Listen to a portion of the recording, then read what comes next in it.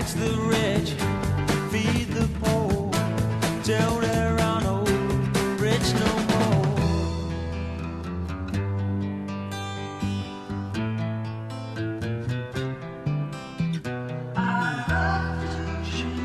Well, there we go with Mr. Alvin Lee, our familiar lead-in, kicking us off on another 2-hour excursion into the conversation zone. Roger Sales, your moderator, host, phone screener, engineer, 2 or 3 other jobs here at the Radio Ranch, People's Patriot Network, and it is date stamped today, February the 8th, 2/8/21. That doesn't sound too ominous, does it, Chris?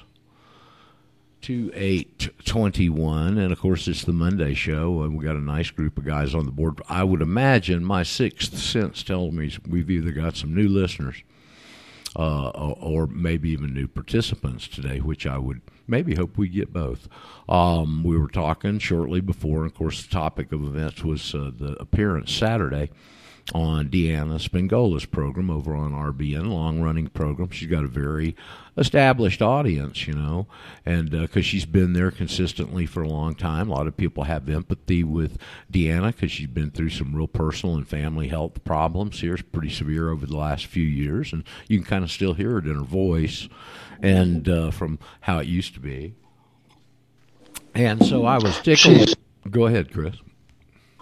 Well, I was going to say, losing a daughter and other things going on in the world, she is still very traumatized. I don't even want to bring up what they are. Just, as you said, really traumatic, high-impact things on your life, and she's weathered through it, and she's still there. And I tell you what, I was thinking before Saturday, I wanted to mention it, Deanna, and I didn't. Remember Saturday Night Live with the church lady? Wasn't that where that was? Rosanna Dana? I guess so. Whoever she was, the church lady. She come out in her little dress and her bag, right?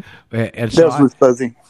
I was thinking, God, it's like Deanna in the Patriot movement. Is she like the church lady, but she's swinging a knitting bag? Oh. And you'd have to. People may not know. We all get into this through different doors. How many times have I said that? Well, she got in it through the knitting door.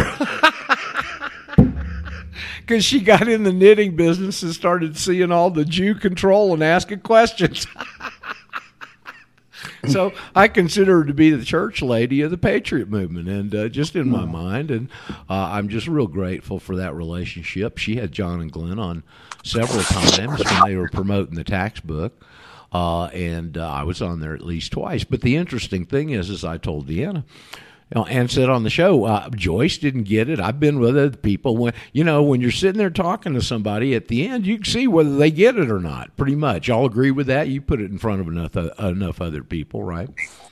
And the 2 times before, when it ended up, I knew Deanna didn't get it. I knew Joyce didn't get it. Joyce went to her grave not understanding it, unfortunately. But I kind of made up my mind, told Deanna, I said, well, I guarantee you're going to get it this time.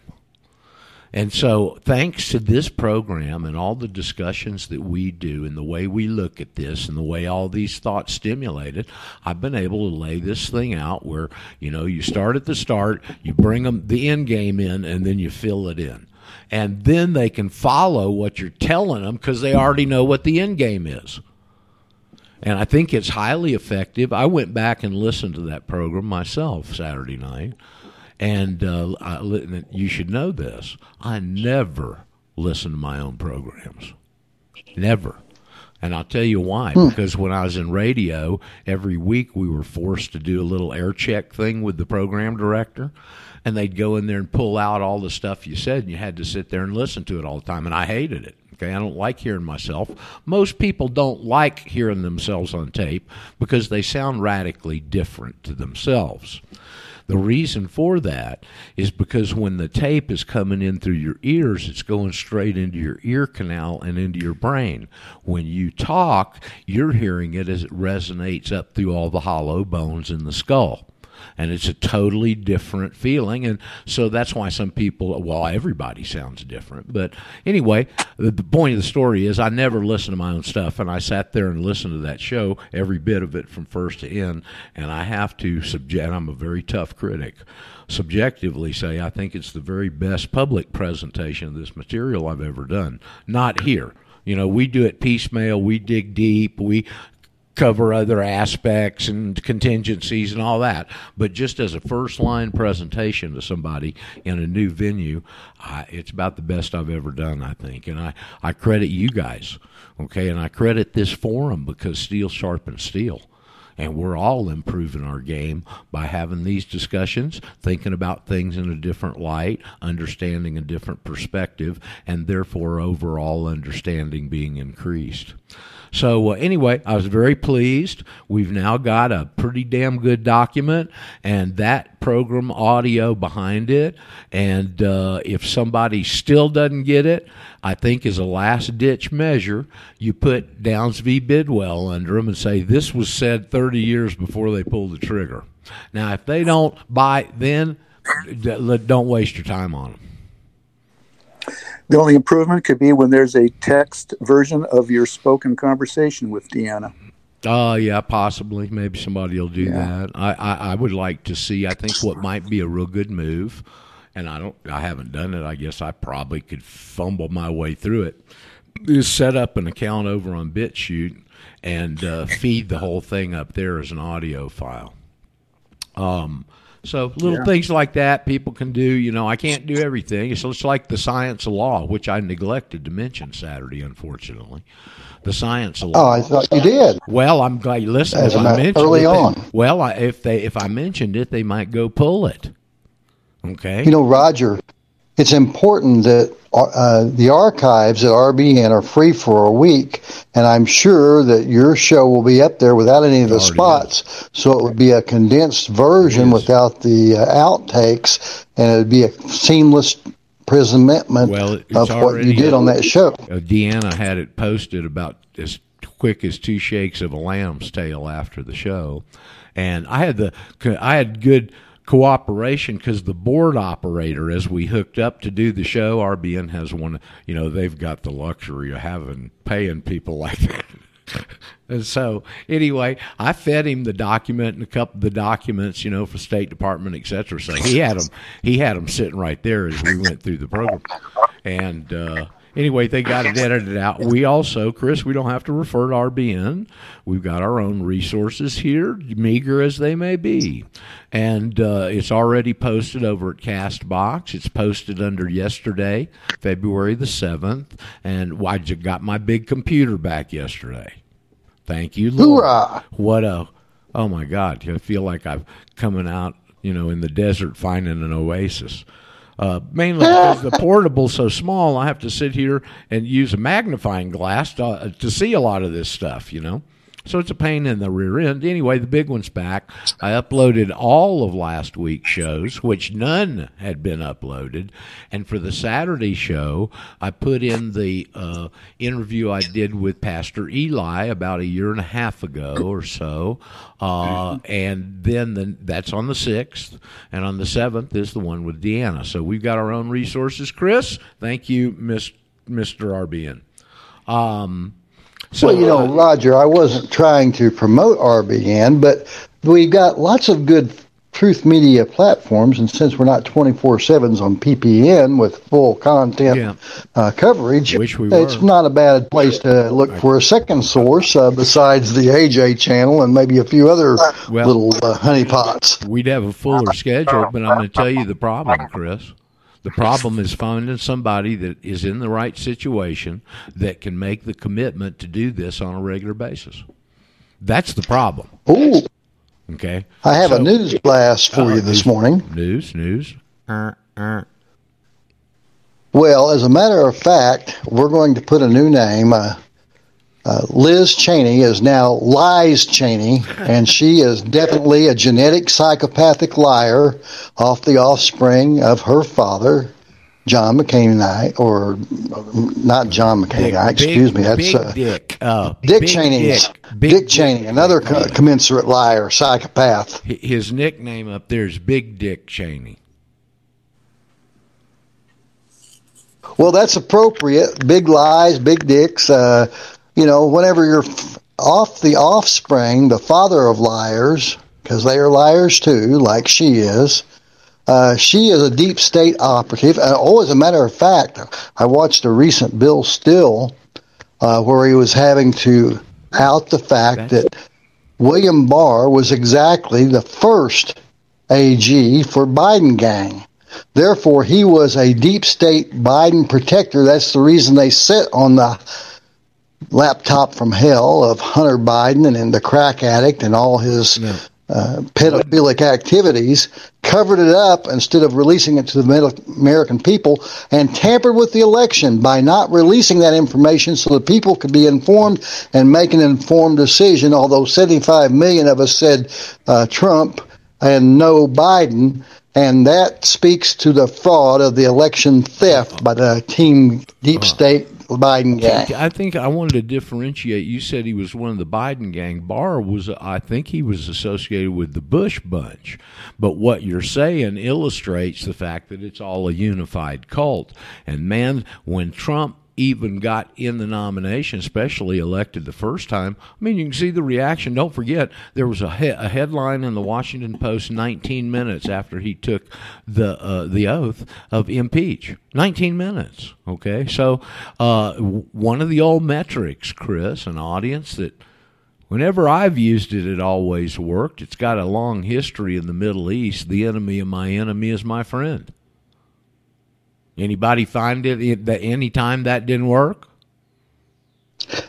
Well, it's difficult to tell the frenemies from the enemies or the friends. They all seem to meld together. Well, Chris, exactly my point. It ain't hard to tell here. You can tell who hates who. Okay? So, anyway, I wanted to talk a little bit and see and emphasize the fact to you guys that we've got a package now we've never had. That document and whichever source of the recording, we don't cut ours off after a week, so that one over there at CastBox has the player embedded. Please use it. I mean, please use it. I'm kind of curious, Roger, how is it that we're not able to download it off of the Telegram or put it into the radio's chat room while we're on the air here? It's been on Telegram. Or somewhere like that. Chris, is the reason you can't download it from Telegrams because you're not going on there and downloading it. I went on there. I press on things, but they don't download for me. Well, then nobody else says that. Once again, I think please get a new phone. Well, I am special, of course. My enemies hate me a lot. Well, I don't know that your enemies had a special phone manufacturer, so Chris couldn't download files. But anyway, nobody else has said that, Chris, so I would think it's either A, operator error, or B, something wrong with your phone. I don't discount it could be operator error. Chris, I can't seem to find the thing to turn the sound off of the notifications. Chris, the other way is I don't think you're looking at the email that I've always used for you anymore, and you got some special email. So why don't you, from whatever email you're using, send me an email at radioranch@mail.com, and I'll make sure you get it all. Okay?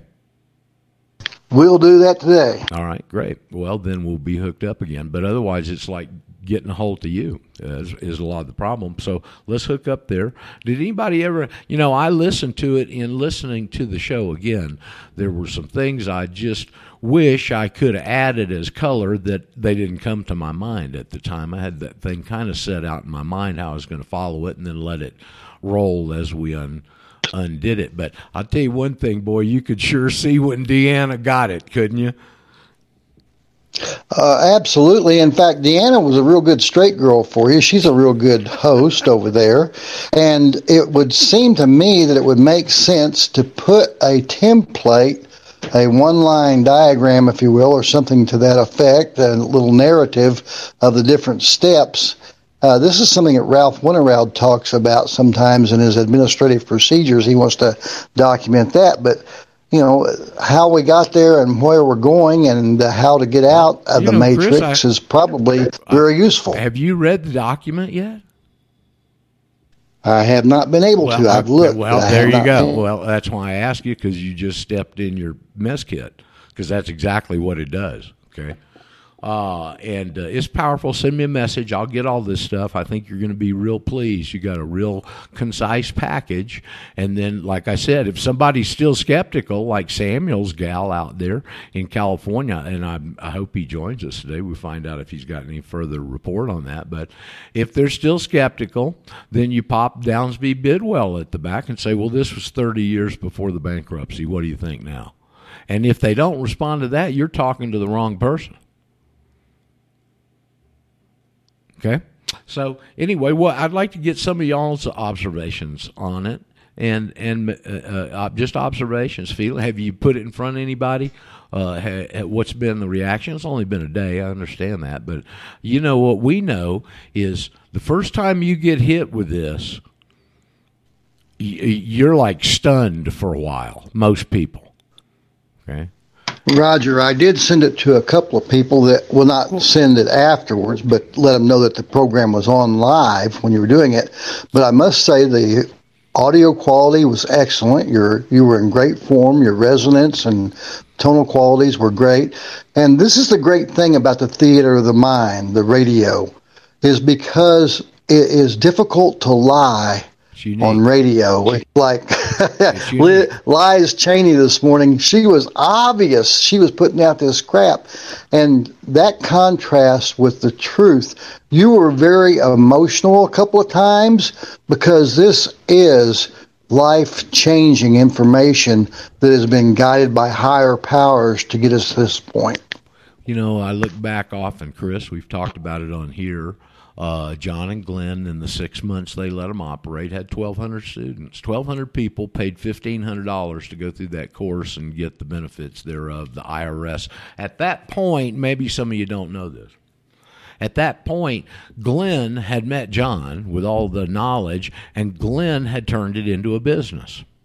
And so they would teach you this, and what John found in the regulations through all that convoluted crap was a way to go in. If you'd been filing under the wrong status, you could correct your status and file 3 years of 1040-NR returns, non-resident alien returns, and they would send you all your money back. Well, when they started the course, the first few people that did it got these big checks back.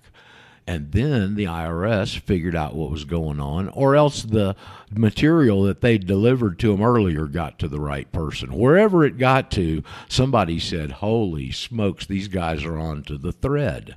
Okay? And so that was when they came down 6 months later and raided Las Vegas office. They had a couple of little satellite offices. They raided all of them simultaneously. And the guy that lives above me right now was in the house in Las Vegas that day and upstairs on the bed talking to John. They were having a conversation, and he heard them bust the door down. And Jim told me later, he said, I looked at John and I said, they're here. And so John thought he was an informant for a while, but he said, I just knew when the door happened, I knew what it was, So anyway, IRS busted into their SWAT team, a CID division, and held them on the floor with a gun at their head for a number of hours. Wouldn't let them go to the bathroom stuff. They did let them answer the phone. And the phone rang, and Glenn was not in Vegas. He was in California. And he was calling into the office. He sensed something was wrong. He went immediately to the bank and got everything out of their account before they could close that, or they'd have been dead in the water. Okay? And so that happened 6 months. The precedent of this is this.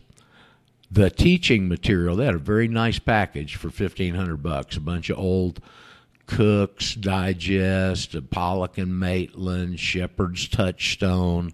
A lot of the old English stuff was all reproduced in really nice books. In fact, Daryl has got several copies of those, maybe multiples of some of them up there at the Patriot Library in Alabamistan right now.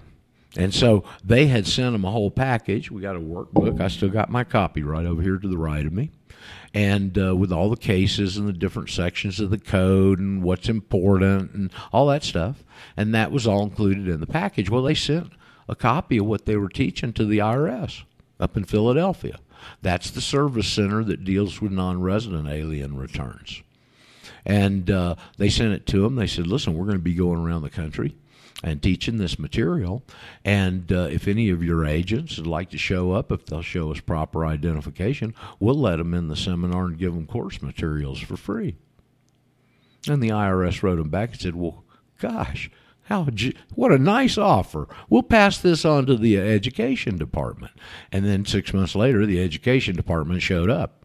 And they were educating them all right, okay? And so anyway, that's what happened. Now, the point of all that background story, just for your knowledge and total understanding, is that of those 1,200 students, I'm the only one that took this further. So the reason we're here today are because of odds and quirks in the road that I didn't get killed in that accident in Argentina. All those things lead us up to where we've got a firm grasp of the truth. We've got it illustrated. We've got it documented. And a whole bunch more people are looking for answers and asking questions. And we've got an excellent interview that explains it in far deeper detail and a very good document that covers all the high points and should leave anybody that's the right person for this. At the end of that, they're going to be reading questions. It's not a 10 or 15 page thesis. It's a 2-page cover, front and back high points document honed to a very fine edge. So now we got a package. Let's use it. Okay? It's many hands make for light work. Unfortunately, most of the people that just got exposed to this are still sitting there with their head spinning. Because as you know, you guys, we've been having months, years to acclimate our mind to this and regain that consciousness. They just got it in one fatal swoop. And it leaves your head spinning. Ding. Hello. Let me turn that thing down. There's a notifications. You can go in there and shut that off in Telegram, by the way, those of you that are on it. Complain about it, but I get our little group over there has grown pretty exponentially, and when I talk to somebody, what do you think? Well, the damn thing keeps me up all night. Well, there's a notification thing in there where you can shut that down. Good little app, Telegram. I really like it. The more I'm on it, it has all these really neat little things you can do. I don't do them, but it sure is a slick little app. Yep, as we talked about, Elon Musk is committed to putting $1.5 billion. Okay, that's $1,500 million into Bitcoin. Joe and I were having a conversation on Bit Club Network right before we started the show, and I just hope and pray we get those contracts back, because I believe what they did to them was totally political. And as far as I know, there were no other charges added. It's still one count of wire fraud. And we ought to get those back. Fingers crossed, please, big guy. Everything we were saying, though, a couple of years ago has turned out to be correct, hasn't it, Joe? About Bitcoin. So, and the whole cyber thing. Yes. So, hopefully some of us got little pieces and bits and nuggets, and the altcoins that I took a shot at, it looks like 2 of them are going to make it out of the 3, so that's not bad. I'll take that horse race any day. Anybody got anything to add? Here we are, a number of people on the board who had real I've just felt, since Saturday, and then especially when I went back and re-listened to the show, I've just had a calm inside of me, because I know that we're going to get some traction out of this. It's been real hard to get traction around here, and all of you that have tried to put this in front of people know what I'm talking about. Well, I think we can get some traction out of this. I think we're going to go, all learning and all that kind of stuff takes the shape of plateaus. You know how when you're trying to learn something, a language or whatever it is, you'll make a really big increase in your understanding, and then you hit a plateau for a while, and you're on a plateau, and you feel, I'm not making any progress. And it's right then when you are making progress, and it all manifests in another upward plateau move, and I think that's where we are. So it's gratifying for me with what I've put into this personally, and I hope we have got some folks that have gotten a drink out of a fire hydrant. So, anybody got anything to add? I'd love to hear from one of you guys. Nobody has anything to add? Guys, this isn't a monologue show, it's a discussion show. We're giving space to potential new callers. Well, we're waiting for them. Like I said, Jeff, I know we've had years to acclimate ourselves to this. When one of those folks got the, it got the full load on Saturday, mm-hmm. They're still spinning. Now, I have had a little bit of a conversation with that guy Mike that was the caller at the end. We've shot a couple of emails back, and good. He sent me one. He said, here's a whole bunch of people you can send stuff to. And I said, man, you send it to them. I'll feed it to you, but it ain't my place to send these people unsolicited stuff. Exactly. I'm going to go back, and I was hoping, and I know people are working or whatever. But the other hot point now is going to be guns. I mean, whoever's at the head of any gun group ought to get a package of this information all over the country. How would you like to shed every ATF regulation in one fatal swoop? Mm-hmm. I would assume they'd be interested. But, then it's funny. In Deanna, when we were talking right before the show, it came up again during the conversation. And I said, well, who do you think would be interested in this? She said, well, everybody. I said, oh, not so fast. It's going to shock you how many people, for one reason or another, because they're scared, or because, God, I have to rearrange everything, or, oh, no, that can't be right, or, God, I kind of like those benefits, any of those reasons. There's going to be a lot of people who don't want to do this, but the good thing for us is we don't need a lot of people. Who are the ones that are really going to want to do this? God's people, and people that are industrious and have personal responsibility and want to go through life testing the animated game of freedom. Okay? Well, those are the people that are the mainstay of the tax base. It ain't the ones sitting on their fat asses that want to stay in the system. They're not maintaining the tax base too much. They're the recipients. Okay? So all you got to do is get a few of the right people, do the right thing, inform the IRS. They know what's going on when they get the one at the State Department. Okay? Inform the IRS on top of that. Pull yourself out of the system. And, all right, how's your little system running now? Well, it takes a little longer. Yeah, who wanted to say something, please? Joe. So, will the Secretary of State alert or tell the IRS then to refund all your previous paid-in income tax? Joe, what planet are you on? Well, I didn't know. No. I got a little wishful thinking going on. You really do, man. Did you take something this morning in your cereal or something? That's a little wishful thinking there. I would imagine that they're going to do as little as they can do with it and try and isolate it. And that's why you guys have got to pick up the ball at that point and do all the noticing and stuff and take the game into your own hands, because I guarantee you they ain't going to do it. Touche. Say, Roger and Joe, an interesting point that occurs to me that I've been dealing with myself is that whenever I finally got my card and my passport back from the Bureau of Consular Affairs, I'd sent them a rather, let's call it a little longer than necessary letter to explain some facts related to what we do here.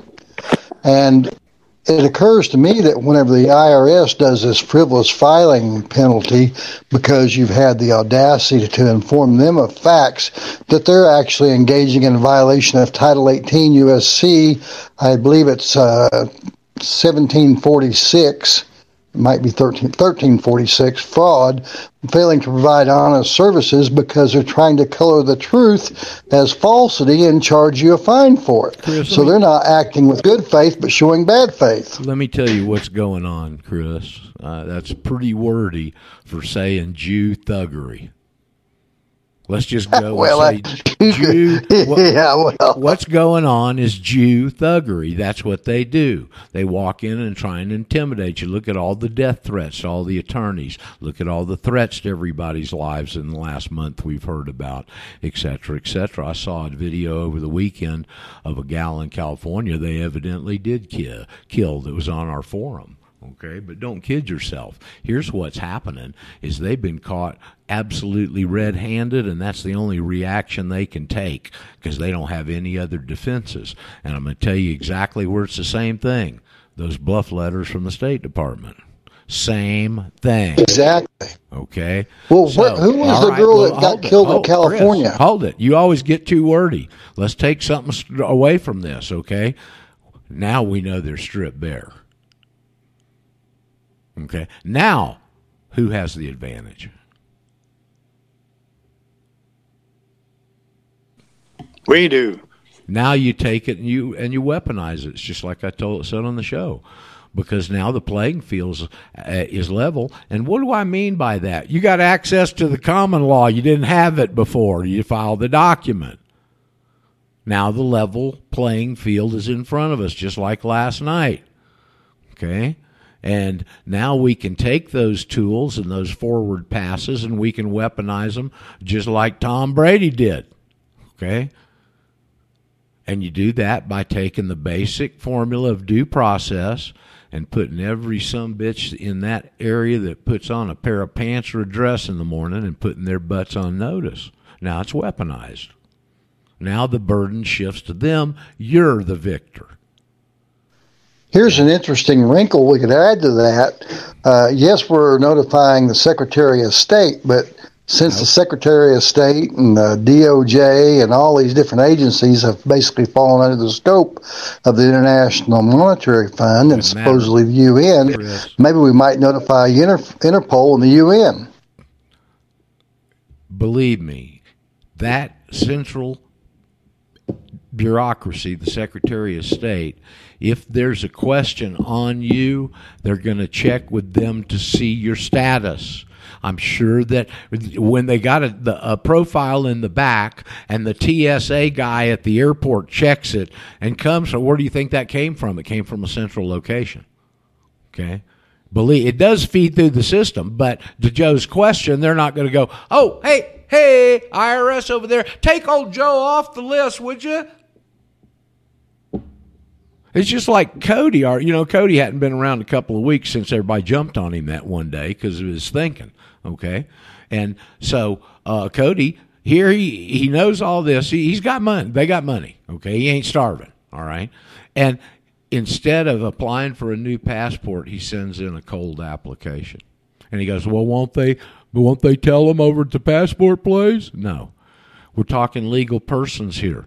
The citizen of the United States is a legal person. He gets his rights from the 14th Amendment, and that's where he owes his duties. You're now, when you make that application, you're a new legal person. You're a national. You get your rights from God and owe God your duties. Those are different legal persons. I mean, this is what I wanted to go into, Joe. You guys had hit me last night. I think it's right in front of us, as always. I think I can absolutely make the statement that the Civil War was fought to bring in these amendments. And what hit me was, if it was fought to free the blacks, the 14th Amendment would say any person of the Afro-American descent and naturalized, etc. It doesn't. It says any persons.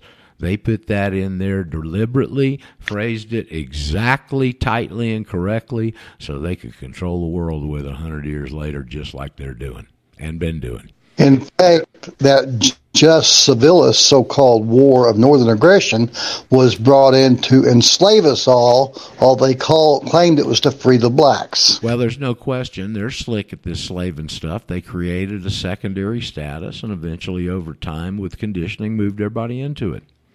And I'm thinking, back then, when they said the word citizen of the United States, there wasn't any doubt of who was one and who wasn't, because they were different skin hue.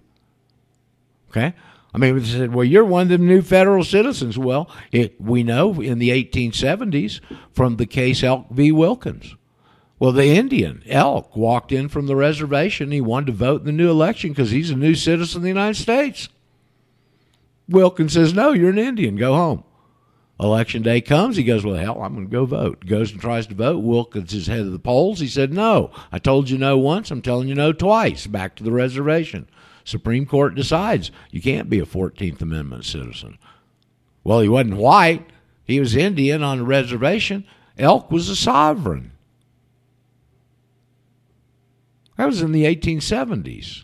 He was clearly recognizable. And if you ever do spend the time to go back and read the bullet points or some of the highlights and excerpts out of the slaughterhouse cases, I mean, they just tell, because that was immediately after it. So whatever the observations were those of the day. And, of course, that went on to form the Jim Crow laws until it was altered, not changed. It was set in stone with Plessy in 1994, and then a couple of years later in Elk versus Wilkins, the superstructure was widened. It wasn't for blacks anymore. It was now for Chinese, Wong Kim Ark, Mexicans, Indians, or whatever.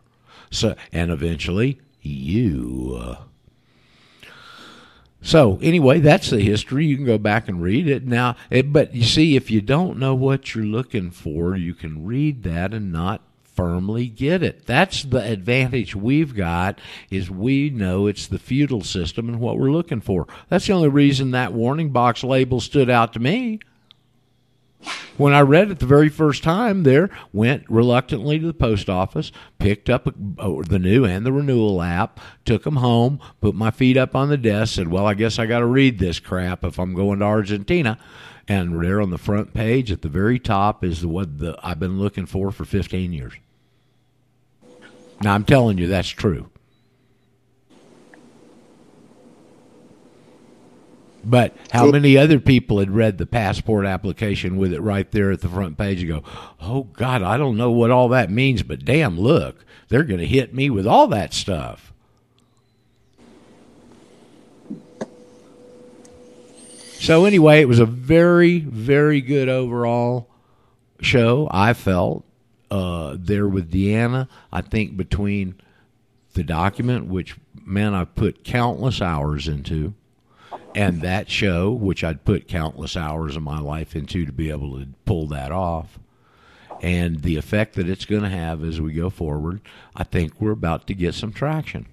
I'm going to go today and resend to the email addresses I have, and you know what? I could go back to all those contacts and drop the copy, a recording. They hadn't responded to what I put in there so far. Probably people are busy, don't have time to look at it. I don't know. Goes over their head when they look at it. Don't know. But I can at least follow up and send them a copy of the interview with Deanna. And then I figure we've got email addresses for True News and Bix Weir. And I could send it again to Mike Adams, but I probably will. But anyway, so we've got some tools to follow up with, and we'll see where it goes. And I'm optimistic, more so than normal, over a lot of years, because I know this is you just got to find the right person up to now. The good news is there's a lot of right persons that weren't there before now. Can I bring in a little news blurb again? Well, I wish you would.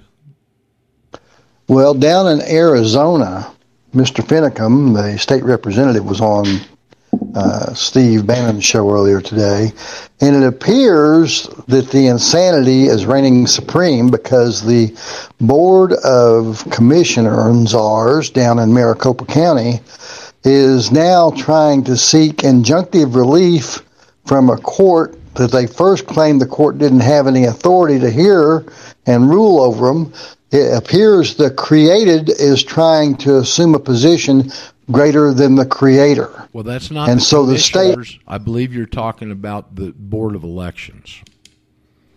Okay. Well, it was the County Board of Supervisors that is in charge of that County Board of Elections. And yes, they were talking about having the legislators' sergeant-at-arms come down and arrest them for not complying with the subpoena to grant access and to be able to discover the crazy machines down there, the Dominion machines that they used in that county specifically, where it has about 80% of the population centered in Arizona. What they're trying to cover is their own culpability and guilt.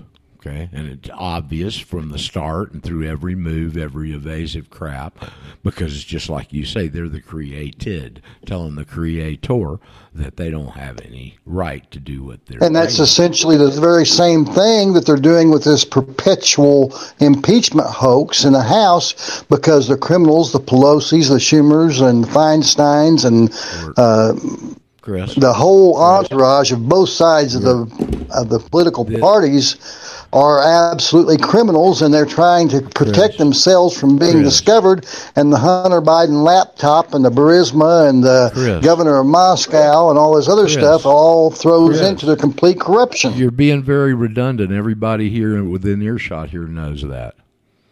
So I get it off your chest, but everybody knows what's going on, and that's our advantage, is a whole lot more people know, or at least willing to ask questions about what's going on, than weren't there before. I want to find out, let me take a poll here. Is there anybody new that is here today from the appearance with Deanna that's got any questions or anything that we could help you with understanding? Because this is the forum to dig deep. Now, what all these people want to do is ask me this stuff in an email, okay? Oh, what happens there? What happens there? I said, listen, I just can't do that, you know. That's what this program's for. And that it will address your questions. You can get my answer. You can get all these other guys' answers and take on it if they got a little different perspective. And that's the way you get those things cleared in your mind. So if you are one of those persons, please come forward and say, hello. None of them. But well, I'll tell you what, y'all are a pretty dead group. Roger. Yes. Was the clause, the phraseology, separate but equal, was that brought into the slaughterhouse cases? No, that was from Plessy versus Ferguson. Okay. That was the confirmation of the Jim Crow laws. And now we've, is in doing some of this reading lately and reading a little bit about John Harlan. And it was the Wikipedia entry was going over, and he wrote the dissent in Plessy v. Ferguson. I mentioned it last week, and I'd like to go back and read what he wrote. Okay, but now he came from a very I can't even say the word, a very aristocrat family that were pretty big slave owners. So I don't know. It'd just be an interesting dissent to read. Plessy versus Ferguson confirmed the Jim Crow laws at the time, and remember, it even really defined them, because Plessy was 1/10 black. That amount of Negro blood was that fine a line. Okay, pretty incredible when you think about it. Okay, and then just 4 years later, they changed that with Wong Kim Ark. And again, I find out from reading that, he also joined Fuller in the dissent on Wong Kim Ark. And that's the only place I've seen in any court where these guys, Fuller wrote it, I think, that they knew that this was the feudal system. Fuller nailed it in that dissent. And I think the reason, I did some research on Fuller, he was from Maine, ended up in Chicago, and he was a real estate attorney. And I'm sure because he was a real estate attorney, he'd been exposed to those concepts and saw it in the 14th Amendment and wrote it in that dissent. That's just my supposition, okay? But important cases, there's 4 or 5 of them. You can always, Slaughterhouse, always remember, Joe Slaughterhouse is number 1. It was the benchmark landmark decision on the new 14th Amendment. That's why everything that they observed and commented on in there is so important, because it's like they say, this is a recent memory, okay? Everybody knows. Everybody knows that before this travesty, that in D.C. or the territories, if you were born and raised in D.C., you not only were not a citizen of the United States, but you were incapable of becoming one in any effort you could take.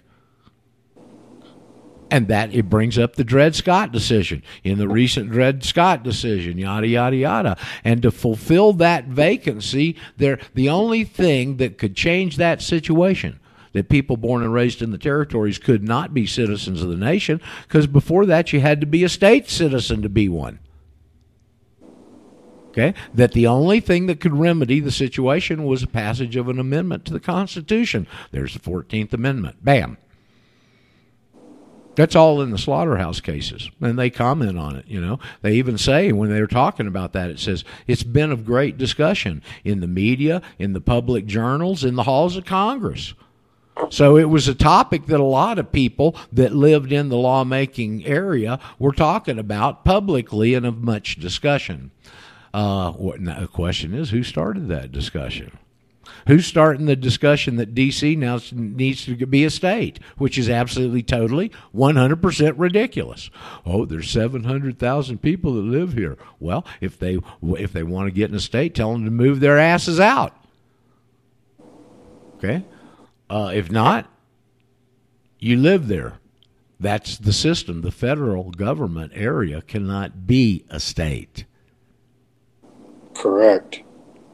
They can have jurisdiction, but they can't be a state. It's just like Trump can't get impeached. He's out of office, and A, and he didn't do anything, B.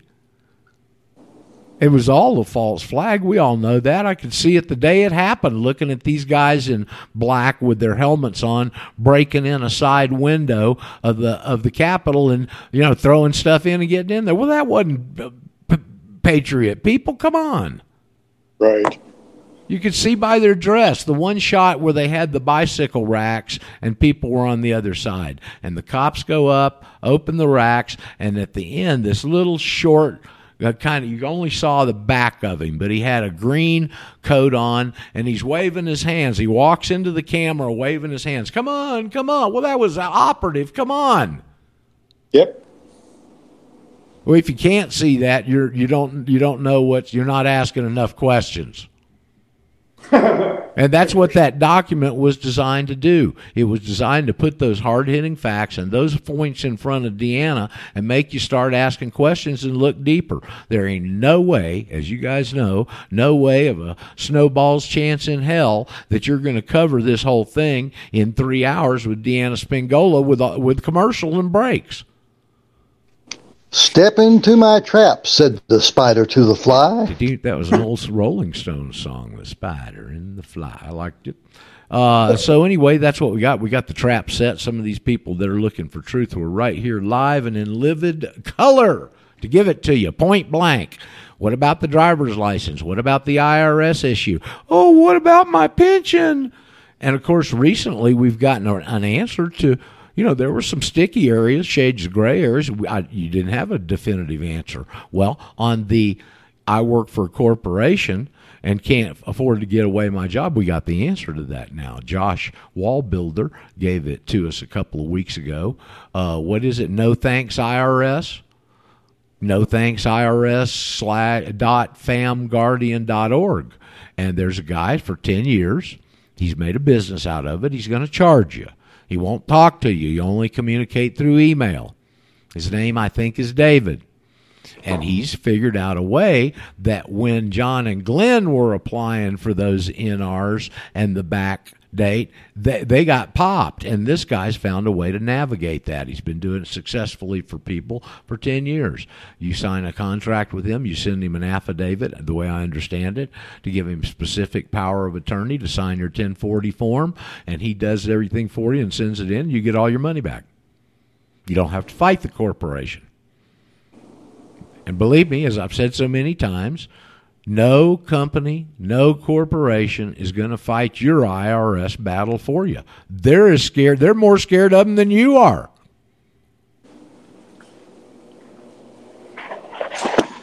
So pretty easy. We got a remedy for those bloodsuckers now. File the affidavit with the Secretary of State. Give them a cover letter. Whole top part of the page. This is legal, lawful notice, not a filing. Bam. Tell them to put it in your administrative file. Thank you very much. I plan to pay every 877 and 871B tax that I ever owe. Thank you. Boom.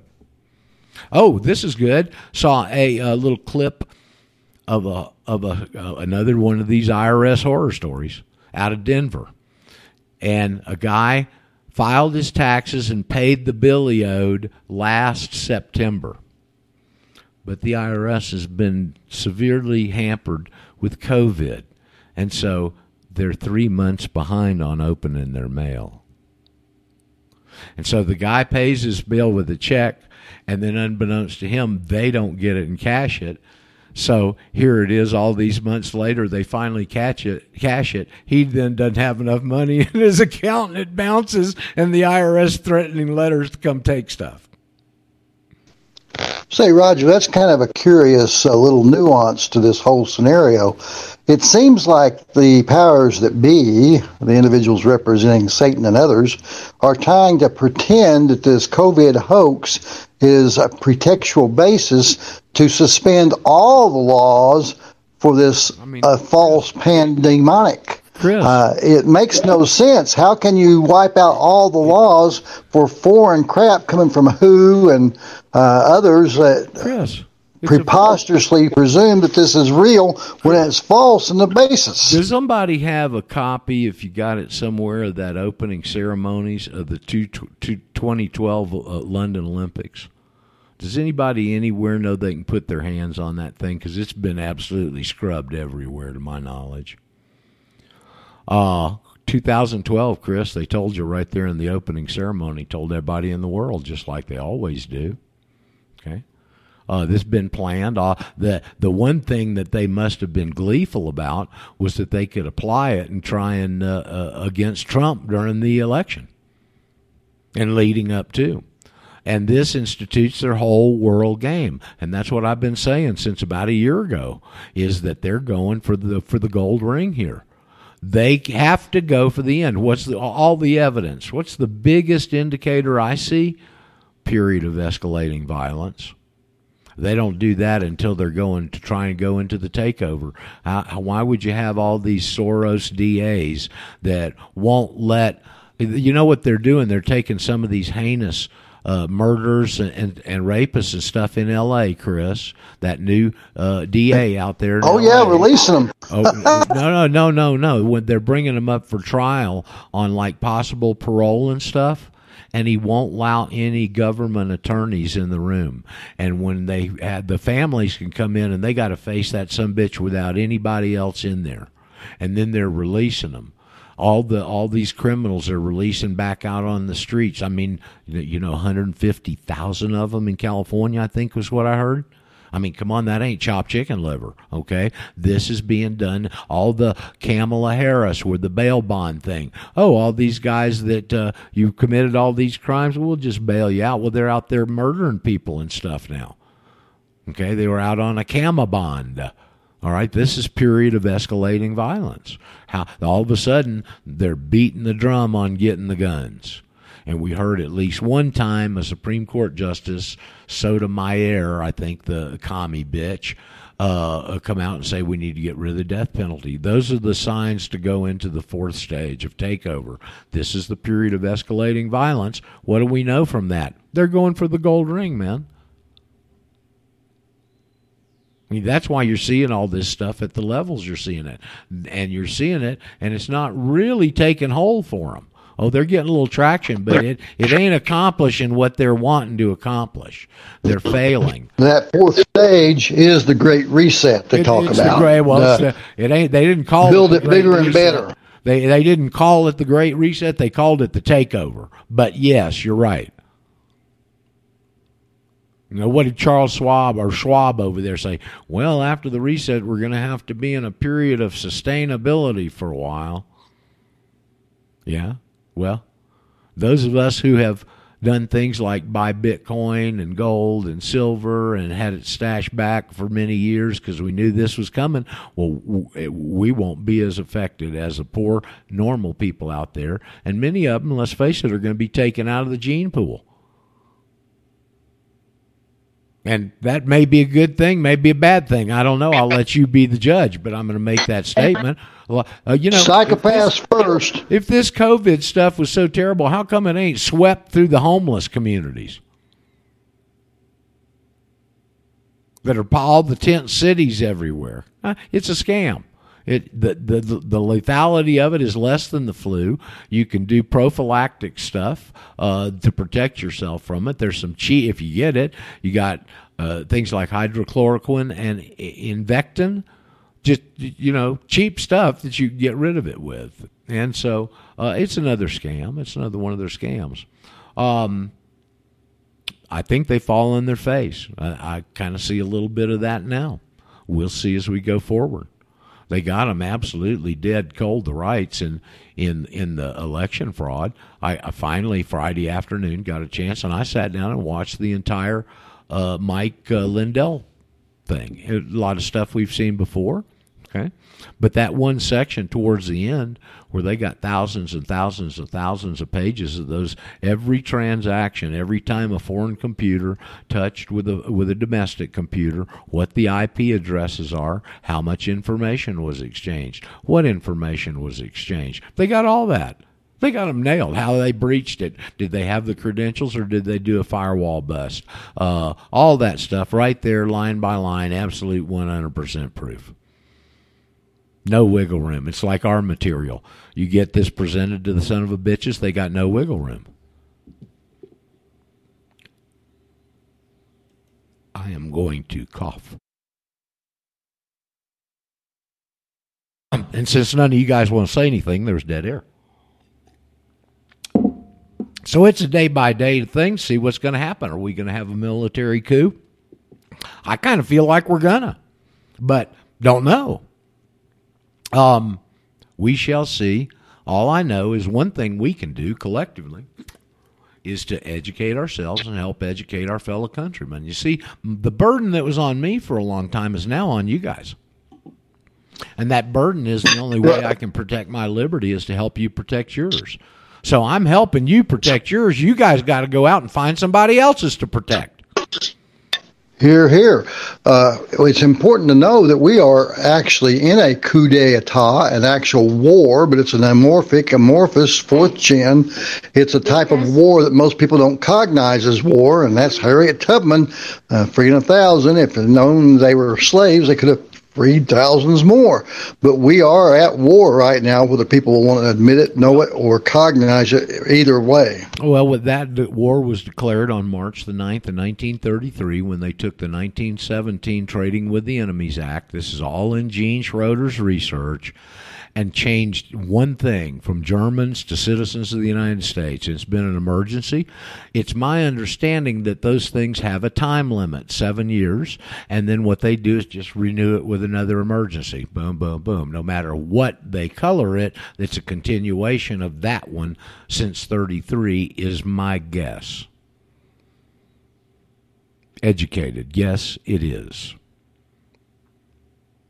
So I wish we would have had time with Deanna to get into those that didn't understand. We touched on it a little bit, didn't define it anywhere near enough. It's one of those dig-down topics. If you still have trouble understanding this, go focus on the administrative state. Where did it come from? When did it start? How's it grown like mushrooms in the cow field? What is their rule book? When was it passed? What were the circumstances?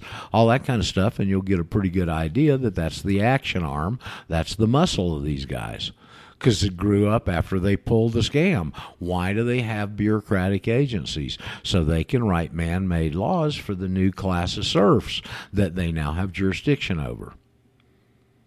And that's why you don't have access to law. You know, they say, well, I don't have access to law. There is no law. Well, they're right. There's public policy. It's man-made laws. It's no God's made laws, and that's where all these people are tripping up. And the people that you see, I brought it up on Deanna on the interview. I mean, and it's once you are fine-tuned in your thinking like we are here, I hope you are out there listening. If you're not yet, work at it. You'll get that way. When you see the attorneys like Lynn Wood, who I just absolutely respect and just have a man crush on, Sidney Powell with all of her federal experience, and you see these very exceptional attorneys and individuals get up and say, they can't take my constitutional rights. Well, they're right. They can't take them away from it, but you can give them back. And thanks to Alan, we learned that. I wish I'd have brought that up, Alan, and thought about it, but my big computer was down where that page is you turned us on to. That Jew. And for those of you who might not have heard this, I could probably go get the case style, but it's a weird name. And I believe the mover had a weird, he was a Polish Jew, and thanks to Alan recognizing it, the defendant was Dean Rusk, who's a Georgia boy. I've been in his office there in the Richard B. Russell Federal Building. Big participant. Afroyim versus Rusk. Yeah, they even got a building over there named for him over there in Athens at the University of Georgia, I believe. Secretary of State back under don't remember who, but very influential mover and shaker, and he was the defendant in this case. The guy was a Polish Jew, moved to the U.S., naturalized, so therefore he's under the 14th Amendment. And then he broke the law and voted in an Israeli election. If you're a citizen of the United States, you can't vote in foreign elections, evidently, or you couldn't up to this time. Okay? And so the case went all the way to the Supreme Court. They wanted to take away his citizenship, his naturalized that he volunteered into citizenship. And the Supreme Court says, we can't take away, and they don't tell you really why. They can't take away his voluntary rights. He's got to volunteer out to give them away. And same with you. You can volunteer out. It's an interesting way of looking at this situation, that case, because you look at it from a different perspective. Why can't they take away his rights? Because they were voluntary. They did. I mean, and with him, it truly was voluntary. He moved to the country and went through the naturalization process. So now he's got these voluntary servitude rights, and because they're voluntary, they can't take them away from him, because your base right is every man has the personal right of political self-determination. He did it. He got these voluntary rights that they don't understand the context with, that they can't take away. The only way he can get rid of them is to give them away. Interesting. Thank you, Alan. Another example. I, of course, didn't get to bring that into the talk with Deanna, but hopefully some of those people will start sniffing around here. If they are working and can't participate with us, they can certainly listen to the replays. And I neglect to say that one of the things I do every day here is to reload this, and it replays again at night. We replay and I'll be darned if I know what the time is in which time zone. But I think it's 9 to 11 Eastern. So should you miss it during the day, you can catch it there. Usually by the time it replays there, I've gotten it up on CastBox. And you've got that access too. All that information was at the bottom of the page. And we'll see as the days go by how many people this sticks with. I got a feeling that church people is going to get in some of those circles. I would especially expect it to get into gun folks' circles. And if you know people that are involved in some organized gun movement, please get them the information. Please. They're one of the real ripe, fertile target grounds right now. What? You mean none of that stuff they're passing applies to me anymore? Yes, sir, that's correct. And I can show you, because you can go to the front of 27 CFR, and their jurisdictional statement's going to be right there, and it's going to be residence.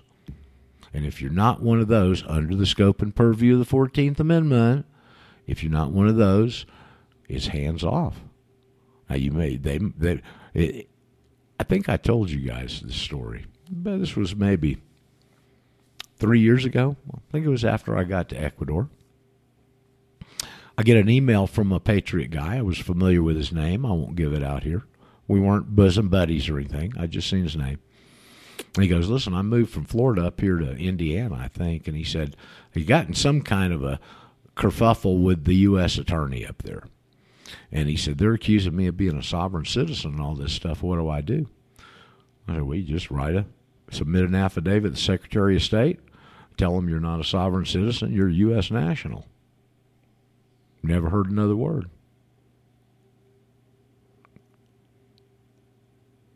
We got to weaponize notice. That's the one element of this, and you do not send it to your state Secretary of State. He now is a desk jockey for the corporate subdivision, and what he does is issue business licenses, incorporates corporations, all that kind of stuff. He doesn't have anything to do with this status thing. That's all been moved to D.C., to the Secretary of State, because the Secretary of State issues passports. And to issue a passport, he's got to know who you are, which legal person you are. That's why he's got all that ultimate responsibility. But then you got to put them on notice. So if you really want to thoroughly do this, like Jeff did, hats off to you, Jeff. Jeff takes the initiative and does a lot of this stuff. You notify, put on notice with, bold letters at the top, notice to the principals, notice to the agent, notice to the agents, notice to the principal, and you send him that little cover letter, and you copy your local district attorney, your local chief police if you got one, your local sheriff, and you should be covered. You've weaponized your position now. Even if you get stopped with a traffic ticket, you may have something you'd like to write up that should you get stopped for a traffic ticket, when you sign the ticket, you give the officer, say, please deliver this with the ticket. What happens? The officer goes back to the police station. He turns the ticket in. The ticket eventually goes up to the guy that's going to docket these types of cases for court, and he's got your notice. That's in his file. You've also maybe possibly given him something with the ticket that identifies that situation. He's going to look at that. If he dockets it, he's putting himself in personal liability. You think he's going to docket it? Not likely. Okay. All right, so if you learn the information, get a little bit empowered enough to take action, want to solidify your position, then these are the things you do. Okay, and I doubt that you're ever going to have any problems. Now they got a problem, and the problem is people are finding out about this and sending stuff in, and probably fixing to be a whole bunch more, okay? So what are you going to think the IRS is going to do when it may take them 6 months or more to catch up on the backlog of mail? And we got filing season right around the corner. That's right. We haven't even mentioned it, but we are about 30 days into that wonderful time of year referred to as tax season.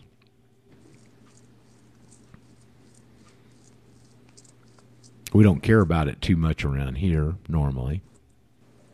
Unless you're already in something with them. If you're already in something with them, this does not get you out. Don't get your hopes up.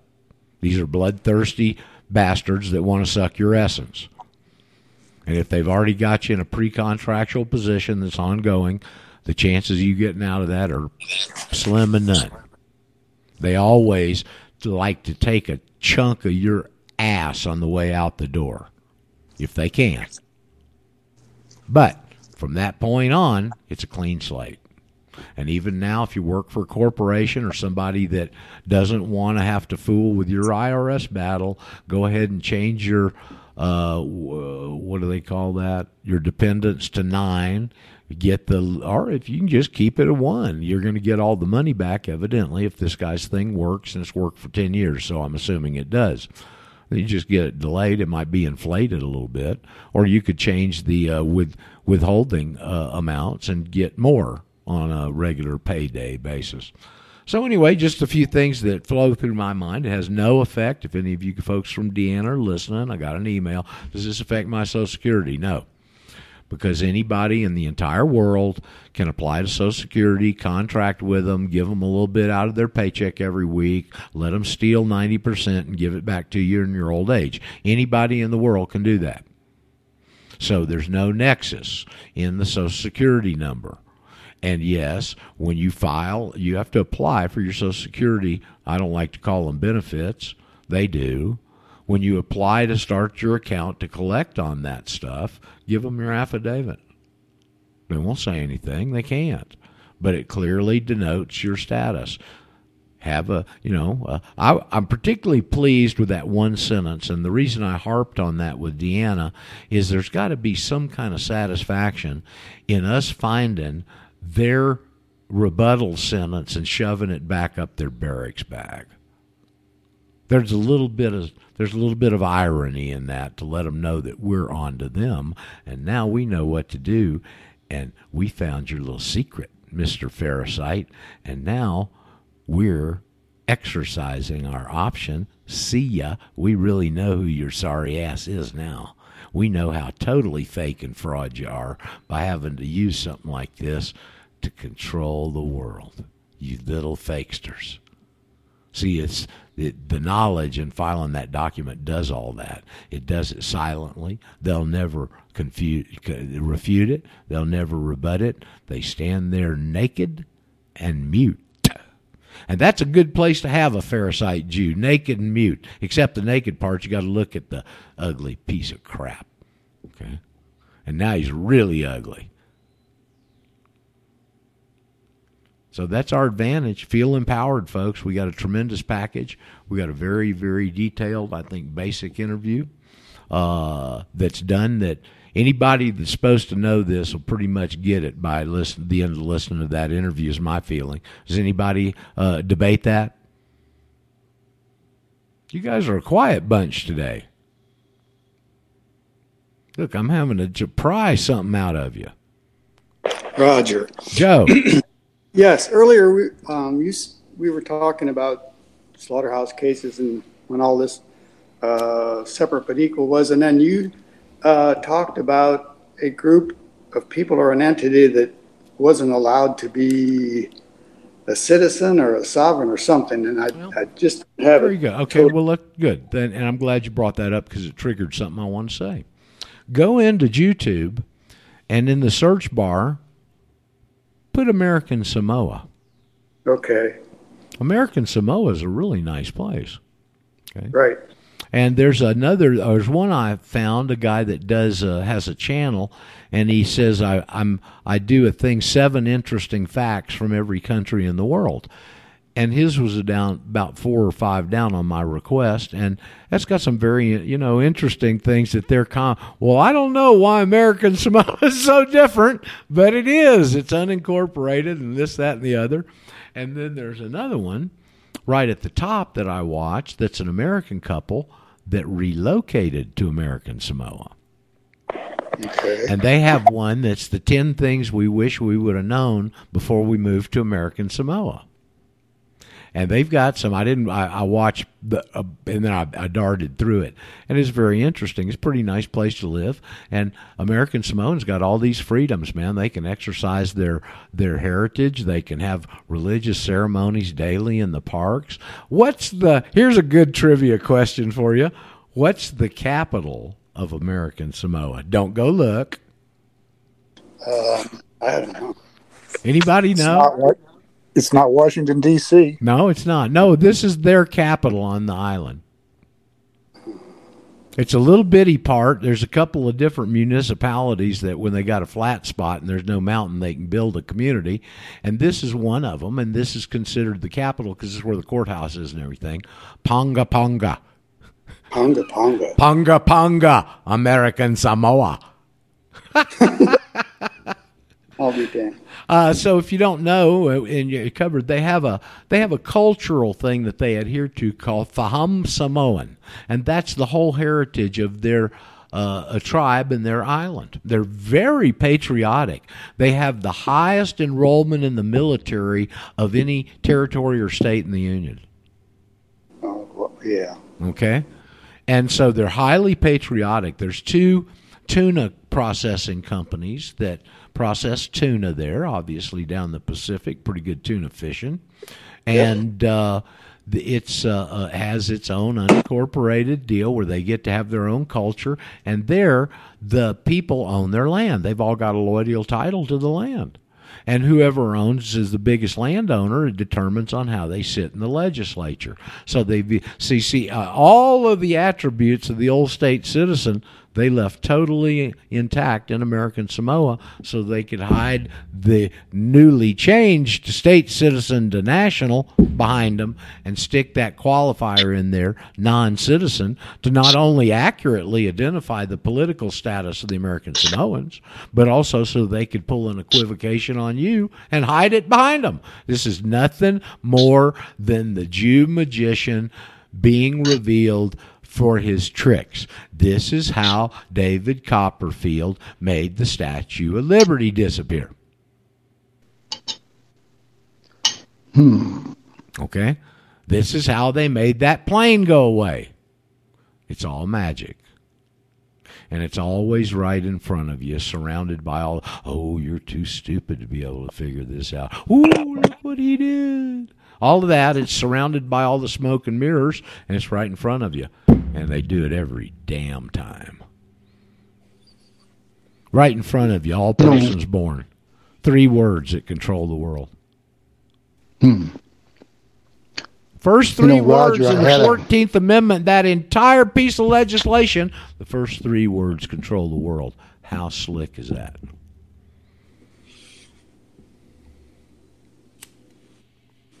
And those 3 words are? All persons born. All persons born. Got it. Why? Why is that, Joe? Do you have why?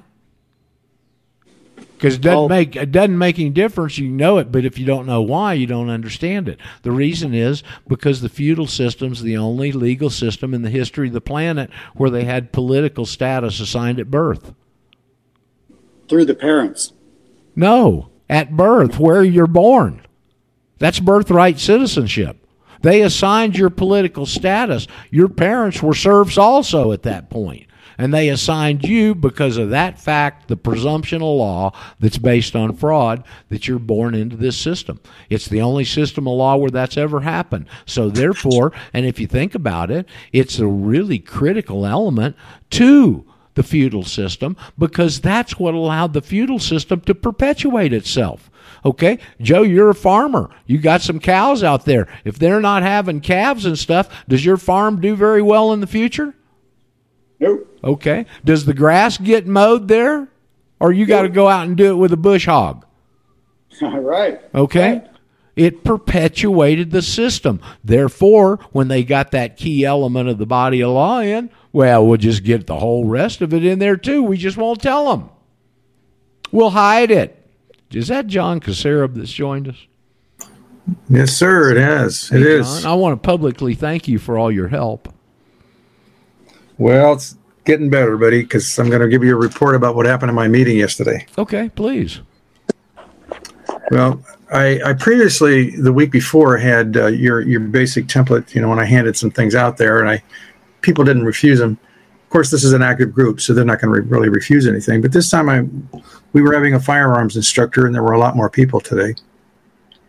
And so I got there pretty early, and I was pretty surprised because there wasn't anybody there on time at 2 o'clock. They all came rolling in about 3. I mean, I didn't get out of there till dark, but I had to sit and listen to the general presentation, and then we had the firearms instructor, who was a very interesting lady.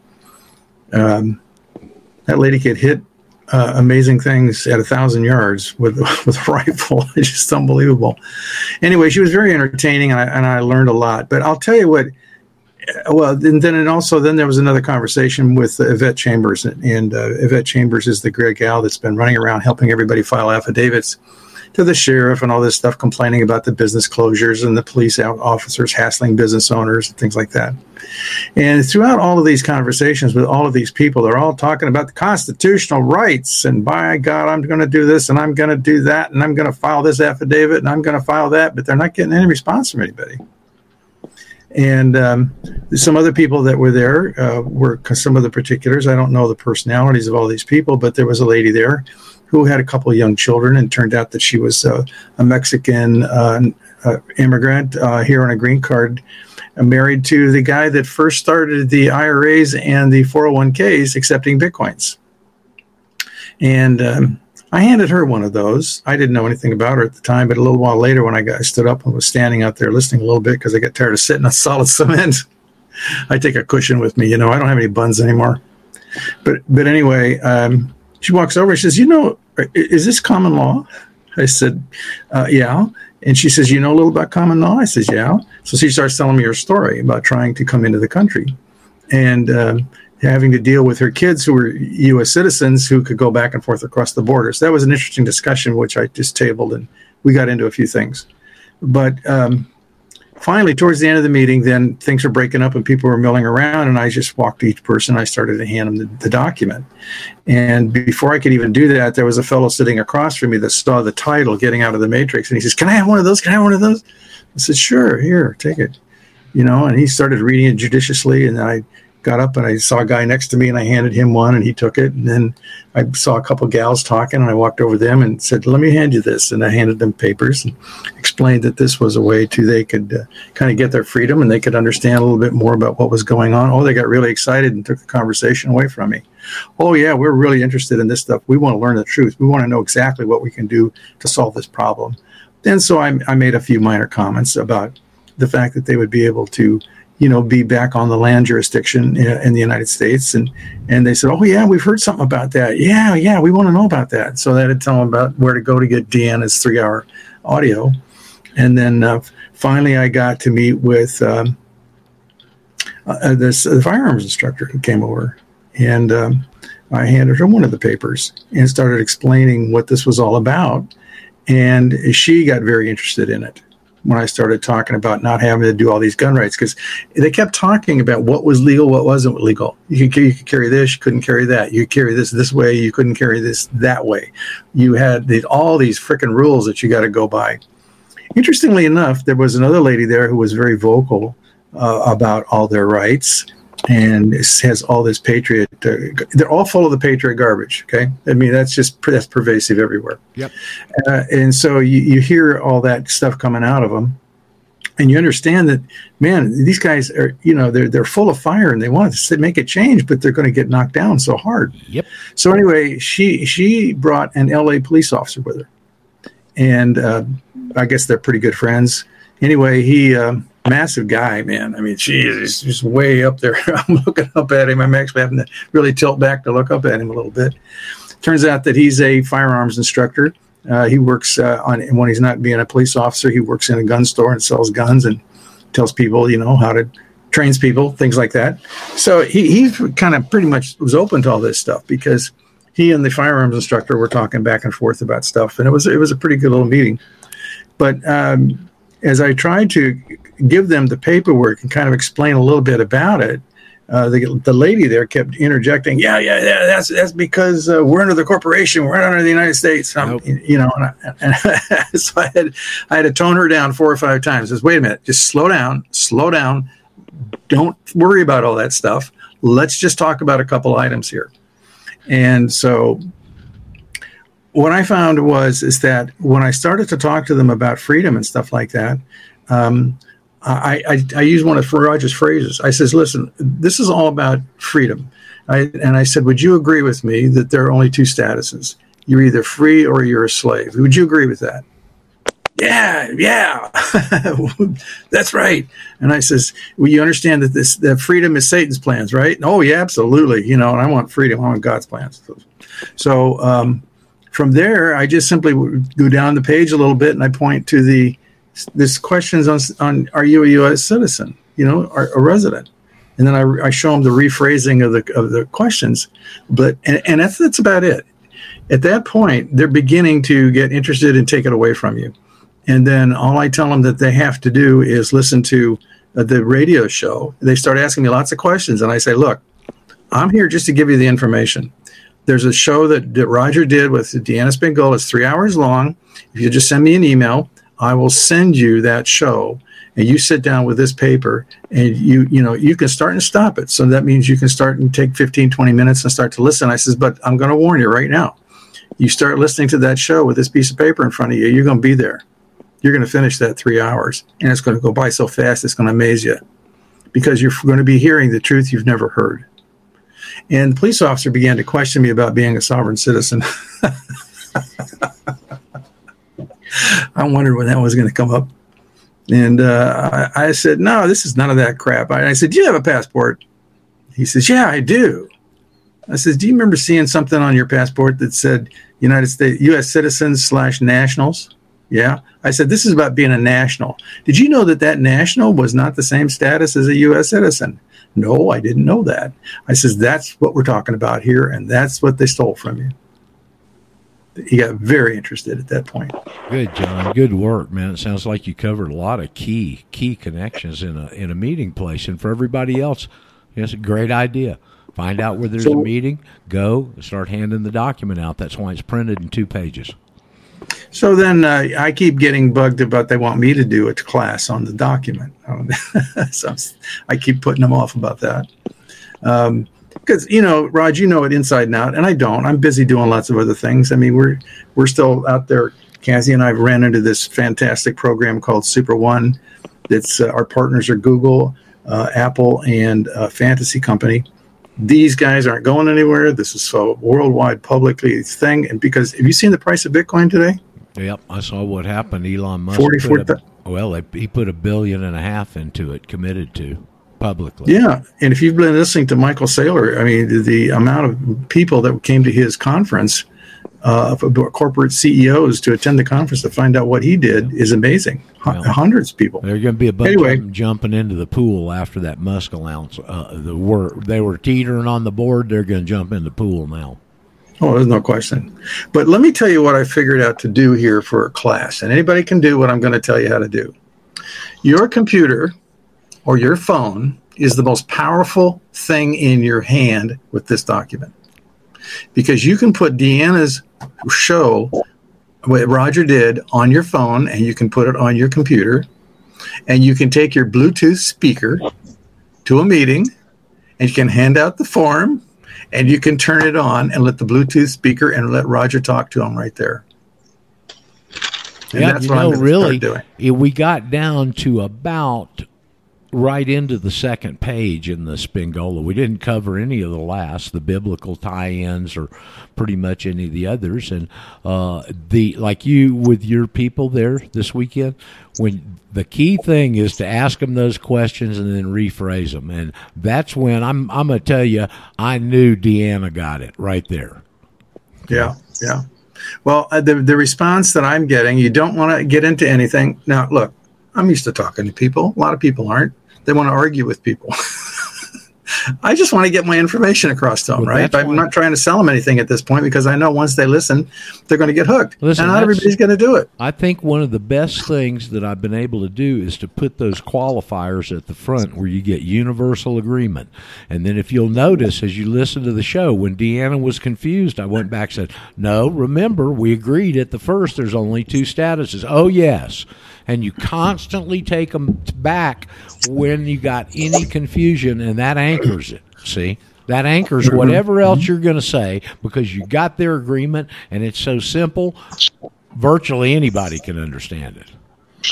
And then, of course, I do one other thing here that's interesting because I'm interested in getting people out of the money system and getting them into Bitcoin. And so when I had the conversation with this lady whose husband was the guy who invented the method to bring Bitcoins into IRAs and 401ks, I said, well, I'm going to be glad to help you with this, but your husband ain't going to like me because I'm doing everything I can to get the money out of those things. And I explained to her why. She didn't understand it. But people are really beginning to be very, very interested and grateful that somebody's handing them something that they can actually bite on. Well, another fellow started talking about Bitcoin, and this is a perfect lead-in to use these programs that we're using to help people get away from the money system. You see, because they're tied into the money. They got a problem there. John? And, yeah. Have you heard me talk about No Thanks IRS? No, I didn't. I heard you. I just heard it today when I was listening prior to coming over here. I want to get into that. Let me give a little background on it because this is an important wrinkle and option for folks we've never had before.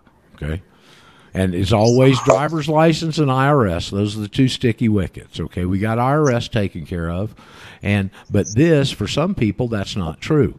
They have some kind of a corporate job, etc., and no company's going to fight your IRS battle for you. A lot of people, you being an insurance agent, okay, John? So here's what this guy that was a Family Guardian subscriber, and Josh told me, he said the only way that we connected is he went to order something and there was a mix-up on the order somehow. We had to talk. And so he said what he told me was what he was doing, and then Josh has incorporated into his website, famguardian.org. And what it is, this guy for 10 years, first he did it for himself, and then he did it for his wife. And it worked both times, and so then he made a business out of it. He's been doing it for 10 years.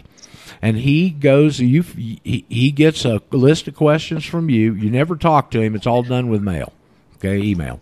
And you sign a specific power of attorney for him to file your IRS form for you. He does whatever magic he does, and he files an NR, and you get all your money back. Oh, great.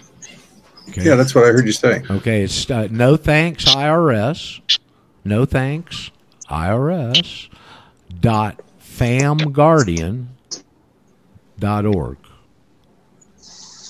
So another nice little arrow in the quiver for people in that unique and unfortunate situation.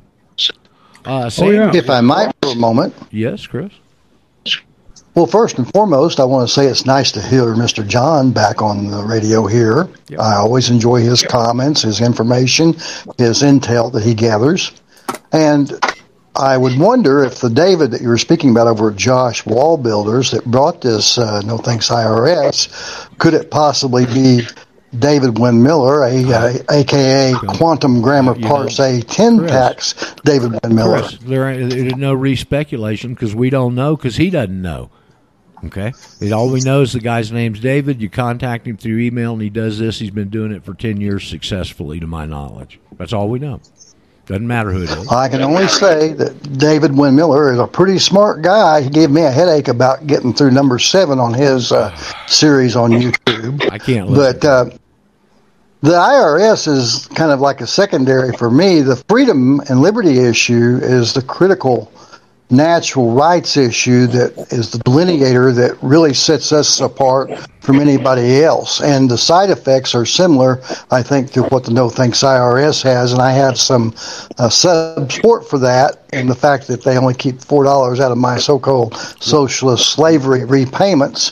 And it's a very interesting situation for us to be treading new ground in. Well, the interesting thing is somebody can file their affidavit and take on the national status and not have to fight that battle. There's a way around it.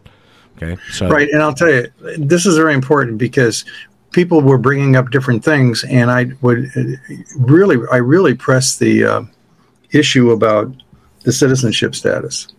And that locked them into IRS and everything. And then we got into the discussions briefly, especially with the ones that were active. I said, the reason that you're really not having a lot of success with these people is because you don't have the status that they have to listen to you because you're property. And I start talking about that status. And then I use your phrase all the time, property can't own property. And so then I go on and say, look, here, let's just talk about your car. You know, when you get your car, you own your car, don't you? Oh, yes, I paid off my car. Yeah. I said, well, how come you have to pay the state money every year just to have a certificate in your thing that you own the car? They don't have an answer for that anymore. I says, you don't really own the car because if you don't pay that, they're going to take it from you. They're going to fine you. If you don't pay your property taxes, they're going to take your house from you, right? And that leads me into a allodial title, which then leads me into Ron Gibson, because what I want to do is start running Ron Gibson classes here in LA. And we have a tool now, Raj, that's going to be so effective at getting people to just begin to listen. And if we get them in front of Deanna, even for 15, 20 minutes on your show, they're going to be sucked into listen to this whole thing with this document. And you created a tool here that is so easy to reproduce. And anybody can go do it. What I'm going to do now, they want me to speak. I'm going to accept it, but it ain't going to be me speaking. I'm going to come in. I'm going to be a moderator, and I'm going to run a class with Roger Sales as the teacher. and Deanna as the person who's listening. Now, I'm going to tell you something about this particular show.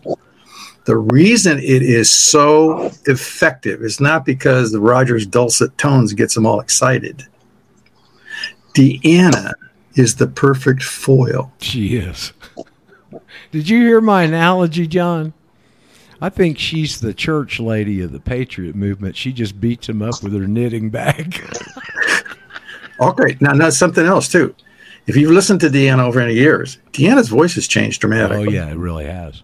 Right? Yes. That's why this really fits. It actually is even better because she talks slow. When I asked her, when I rephrased that first question, she went, "No." I knew right then she had it. See, she was on with you every time, right? The only thing I did in the file when I was taking out all the commercials and stuff was I was closing up some of the pregnant pauses, a little bit, so that just happened just a little bit faster, so there wasn't any lag. But every perfect time you made a point, she says, "Oh, I see, right," things like that. Yeah. It is so good.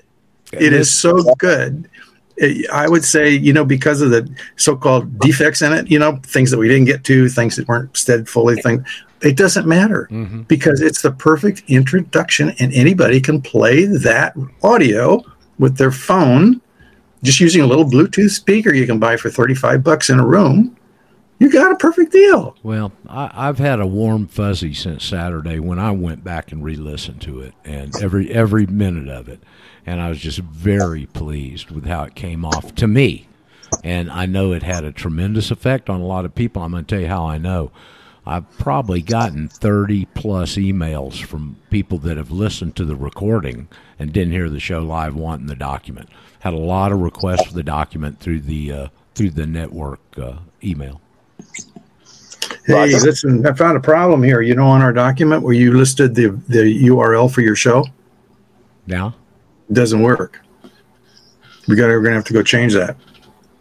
Well, they can find it some other way. I mean, there's other instructions on there. If they listen, if somebody wants it, they'll find it. When I first got over to the Micro Effect, John, some guy called in, some kid from Oregon, I think, goes, "Man, it took me 6 months to find you." I know. I think I remember that. So there, if they see the seeds planted, if they got it, they'll find it. Okay. Well, actually, there's another advantage to it too, because if it's not working, they're going to contact me and say, "Hey, did you know that this isn't working?" Yeah, so then I know they've read it. Right? Right. Yeah. Samuel joined us a minute ago. I wanted to welcome you, Samuel. Thank you. Yeah. I have a question for John. I just want to make sure that we're talking about the same person. John, are you familiar with Dr. Kelly Roos? Nope. Yeah, I think so. I thought it was a different person. Okay. I'm on it. Kelly Roos has got the documents because I think Jeff mailed her one when he went out and did a little hand mailing last week. Yeah.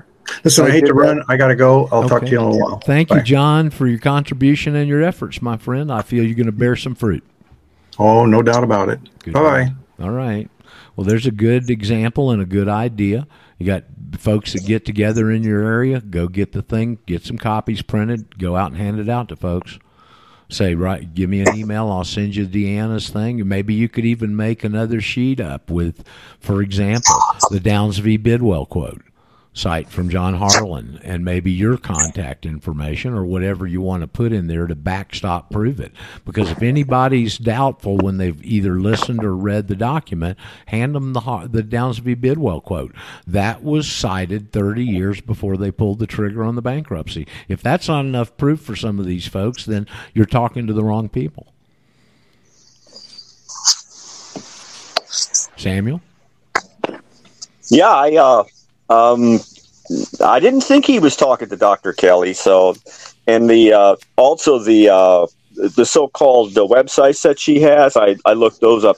Those don't seem to really be valid. Maybe on her medical stuff, you might be okay. But I have her PO box that's listed on RBN. That's what I'm going to use to send her. That's an what introductory letter and the matrix. That's what Jeff used, and she can't get too many copies of them, I don't guess. Yeah, what I'm wondering is it going to get to the day when John Stadtmiller has to eat his words and his pride and his ego and ask me to come on his program, because he's going to have to ask me. The Kings Beach address is a good one for Dr. Kelly. That's what I think should be used. Yeah. Is somebody else doing it, or should I stay on it? No, stay on it, man. They can't get enough of it. That's why I'm asking y'all to send these other third-party endorsements in. Listen, I've presented this to everybody under the sun over the years, and I've never even gotten a reply. Never, not one. Okay? Because here I am going, hey, I got the key to the matrix. Sure, kid, but, on to the next one. But when you guys start going, hey, you need to pay attention to this, and they get a few of those, that's a different story. That's why networking, like John just mentioned and alluded to earlier, works, is because you're telling somebody about a good restaurant and say, man, have you tried that restaurant? Well, when they hear it from you, somebody they know, they go, no, but I'm going to sure get over there this weekend with Mama. Or, boy, what a great movie. We'll try and make a point to go see it. It's the third-party endorsement that's powerful. Roger, there's another lady in our community here.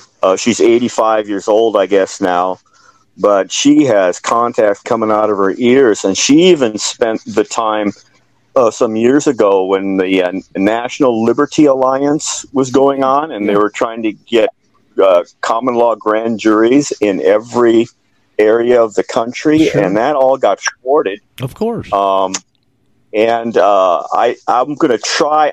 I lost my contact from her because she put so much stuff on my email. I just deleted it finally. And but I know where she lives, so I'm thinking of going over there one day and laying this stuff on her, because let me tell you, she might be 85 years old, but she's got the energy of a 20-year-old yet. She's something else. You just brought a name to mind I'd love to get a hold of and get this information. Is a guy that the reason those grand juries popped up all of a sudden, Samuel, back then was after the Murrah bombing in Oklahoma City. And another guy came to the forefront at that time that I had a chance to meet. We brought him to one of our Atlanta conventions, who was just one of the nicest guys I think I've ever met, and that's Charles Key. Remember Charles Key? Yep.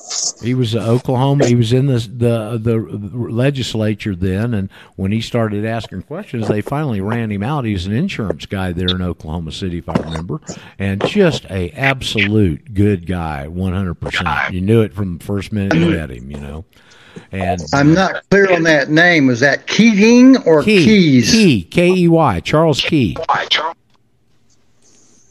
You don't remember him, Chris, from those days? That's a name I'm not familiar with. Now, Keating I'm very familiar with, but I have never heard of Charles Keating. Keating was the governor, and that's Keating. This is Key, K-E-Y, like, what do you call it in Spanish? Llama, I think, or something. I remember him. Okay, thanks, Brent. And let me. There's a couple folks that aren't regulars here. I just want to make sure if you're new, if you've been drawn to the flame like a moth from the Deanna information, if you've got any questions, please. This forum is for you. This forum is for new people. Well, us old guys have to sit around and kick this stuff around and get different perspectives. But those of you who may have a question or new to the information, please, the forum's for you. Ask your question. Okay, nobody wants to. On one thing that I wish I would have mentioned on Deanna, and we mentioned around here, and I think it's finally becoming applicable, and that's the old saying that we had in teaching: when the student is ready, the teacher will appear. And I think that's what's happening, and I believe the students are ready, okay? There's all kinds of deep drill questions from people. This is the forum that we address those things on, and the reason we do it is so everybody can learn simultaneously. People are also, Chris? Also, all teachers will tell you there is no stupid or ignorant question, because when you're thinking it, there's probably 6 other people that are sitting there thinking the same thing that are afraid to ask. And we're pretty gentle with entertaining questions here, and we love to teach, educate, and share the truth. We do, and we all want to help the new folks because it just empowers our position. Now, when you get somebody on here like we've had in the past that just refuses to listen or apply what we teach them and not consider it to be reality, well, there's just not too much help we can do for you. Okay, that's your problem.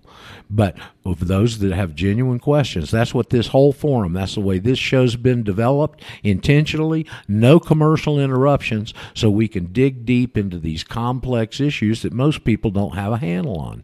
So if you are one of those folks, if you're listening, not with us, if you're listening and you have that situation, please call in or send me an email and say, please address this on the show. I guess we could have that option too. Okay. But that's what this forum's for, and we'd love to meet you and talk with you and find out a little bit about you and welcome you to the gang here. So again, if there's any of you folks, now's the time. Roger, while you're waiting, go ahead, Joe. Quick question. My cousin, he's thinking about filling out his affidavit and going for his complete free citizenship. And he's a convicted felon. Okay. I'm just curious, how does this affect him, removing him from the citizenship status to the national status? I mean, would he be able to get his gun rights back that way? Because there's nothing in the Constitution that states, you can't be a felon. I tell people honestly, a lot of times when folks bring questions like this, it's stuff I've not personally experienced. I don't know that we've had anybody bring that question. My synopsis would be he's changing status totally, and that would be in his past. And I don't believe they could apply that to his current status because it's a different legal person. In other words, and I should plug this again, I didn't mention it Saturday. And what's your name? This is Joe. Hey, Joe. Joe, our buddy from Virginia? Yes, sir. Okay, same one and the same. Well, if you're, like I said, let me get my train of thought back. This is something I forgot to mention. It may be a blessing, because if I'd have mentioned it on Deanna, no doubt the bad guys are going to hear that or heard it live or listen to it. And I didn't mention the Science of Law is still up on YouTube. Now, we've got it audio-wise, too, and I need to post it up on CastBox, but it's still available on YouTube. And that, if you'll learn that material, I'm going to answer your question. I mentioned it earlier. The old formula, R plus D equals R, that's so important to understand. Rights plus duties equal remedies. Well, when you're a 14th Amendment person, you're receiving your civil rights from the federal government, and you owe the duties. That's why they've got the attachments. But when you change over, you're a different legal person. And that's why when I'm said in the Deanna show, when we were looking at 26 CFR, at the first it says an income tax is owed by all individuals. Don't you think it's interesting they use that word instead of an income tax is owed by all legal persons or just persons, like they use so fluently all through the rest of it? Okay, not knowing you think it's a person, and it's not. It's a legal person. All right, and that's why they put the word individuals, because the individual means that the rights and the duties are contained in the same entity. In other words, humans have both the rights and the duties, okay? And they're individual, and the word individual is derived from the root word indivisible because those are contained in the same entity. Okay, so that's the legal person, and you have both the rights and duties It's not that way otherwise, okay? So those are little fine points, and the only way you'll ever really have your arms around that is to go back and learn those basics of law that's in the Science of Law over on YouTube. It's about 3 hours long, but that information, and the reason it's so important, as I wrote back to a person with an email that requested the document, go back and learn that, because even if you read the book, we didn't cover that adequately in the first book. We didn't realize the importance and the fact that it was not being concentrated on because there was so other much damn stuff to put in there, quite frankly. Okay? So that's important. And I had a guy from Uruguay respond. He lives out in the middle of Uruguay. He said, hell, I can't join the show. I have terrible phone instruction with Magic Jack, which does, okay? And so I said, well, before you buy the book, he said, I want to learn everything I can learn about this. And I wrote him back, said, man, you remind me of me. Okay, and here's where you start. Go back and learn that basics of law, because that's not in the book. Then read the book, and you're going to have a good handle right there. You have an excellent basis if you spend the time to do those two things. So, Joe, my sense is that when he submits that affidavit, he's starting like a new life as a new person. Okay. And should he go back and try and buy a weapon, and they ask him what his status is, tell him he's a U.S. national, and see if he doesn't have the same experience others have had. Hey, Raj. Yeah. John back here. Real thing on this guy's question here. He might want to go look at the congressional record, Senate record from January 13th, 1938. And it's on page 438. And it's a discussion about the slaughterhouse cases. And I'll read it. It's one sentence, and it'll be very helpful here. It says, in no case under these amendments, so far as present controversy is concerned, can the power of Congress be made to reach, either for punishment or correction or redress in any way, civil or criminal, the acts of private individuals. There you go. That's in the Senate John, record. would you write that out and send it to me, please? Okay, well, I'll send you the whole thing. I mean, okay, yeah, that's great. I've never seen that. You brought it up the other day on a sidebar conversation, and it's very adequate, especially as you said in this instance. So, Joe, I pay close attention to Ralph Winterow's research. His research on all levels is extremely good. And one of the things he's also said that if the government doesn't start paying attention to what he's been putting out here, he's going to go down and free the prisons, get everybody out of jail, because the courts have no authority to put them there. Anyway, one other thing I wanted to tell you about the flyer. One thing that was very effective in talking to people, I said, look, this is very complex information, but you can do it very simply, but you just need to understand it. But let me tell you one thing. This will keep you from being forced to have a vaccine if you understand. Yeah, that too. That got them, I mean, the eyes got big. Believe me. That is one of the top points that you got to hit with somebody. Probably guns and the vaccination angle, two really, really ripe populations for this information. Well, yeah, the guns not so much, but the vaccinations really got everybody, because they're all being forced. They're going to be forced to take the vaccination. They don't want it. Not everybody has a gun, or they're worried about a gun. But you're right, the guns will hit the Patriot types, and the other ones, the vaccines, everybody wants. But those people are absolutely usually activists, too. So both of those groups are, okay? So those are two further and my view is that the people are willing to accept the vaccination, and they're willing to be fodder for the criminals out there. It improves the population, Raj. Eventually they'll be eliminated, and we won't have to worry about it anymore. I'm never going to take the vaccination, but I damn sure ain't going to take the test. Just like we found that they put the first three words that control the world in the 14th Amendment, all the rest of the stuff, the hook here is in the test.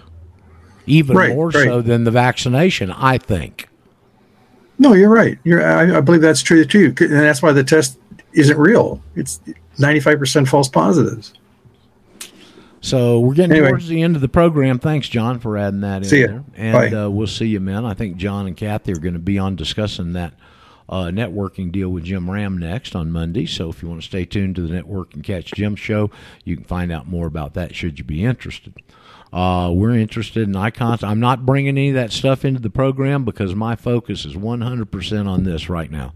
I've been building up to this point for many, many years. We've never had the opportunity we've got now, and I don't want to muddy the water. We got one thing here, and that's getting people free and seeing how many of them we can get. Okay? So that's our focus. Anybody got anything they wanted to bring up here towards the last, because we're getting towards the end?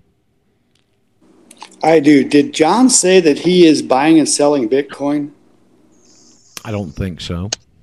Oh, okay. He's plugged into the whole cyber thing, and we're all hoping and praying we get those Bit Club Network contracts back. And I got to be half glass full. I think we're gonna. Yep.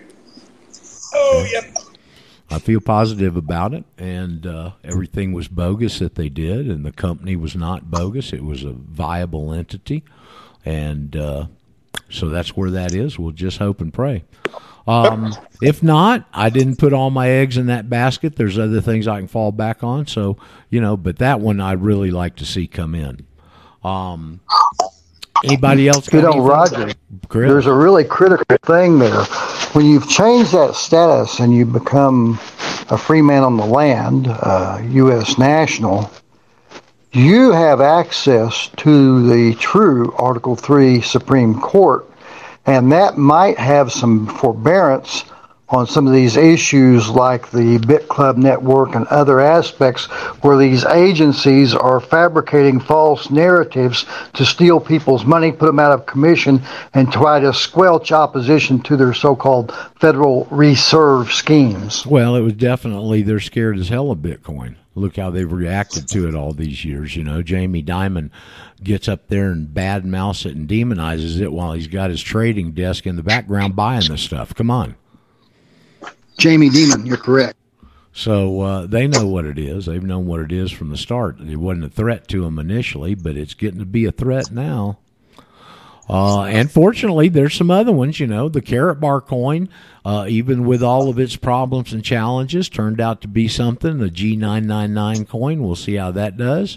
I had a shot in the dark on a coin called Electronium that's hung around all these years and that I think is going to make it. So we'll be, I imagine there's other people that have got those little nooks and cubby holes filled with something, like squirrels putting acorns in the hollow of the tree there for the long, cold winter, which I guess we're going to be getting this week. There's some sort of a big polar plunge coming. Hope you guys got your long johns. And otherwise than that, everything's pretty good. We got a good opportunity here to reach more people and put pressure on these bastards. They can stop court cases and they can do all this other stuff. They can't stop people filing that affidavit, and there's not one damn thing they can do about it except recognize it. Period. PD. The more people we get understanding this, the stronger we are. Period. Now we're not individuals that have freedom. We're a group of knowledgeable individuals that collectively have our freedoms. And that is a horse of a different color. So, listen, we'll be back to talk about it tomorrow. I thought we'd have some Deanna folks on today, and we didn't. So we'll see if that doesn't change as we go forward. Let me pipe that down a little bit. And see what happens tomorrow. Twixt now and then, 22 short little hours. And we'll see what happens as those go under the bridge. Anybody got any parting words?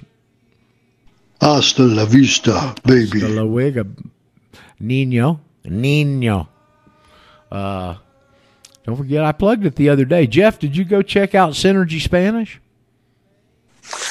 I looked at the page, and I found it interesting. I haven't delved into it too deeply yet. I didn't go into it too much. What he did that makes that thing so effective is he took the 139 most used words of both languages, and those are the ones he teaches you in 30 days. And it allows you to get up on your feet pretty quick with the old language. I'll see y'all tomorrow. Have a great day. Auf Wiedersehen.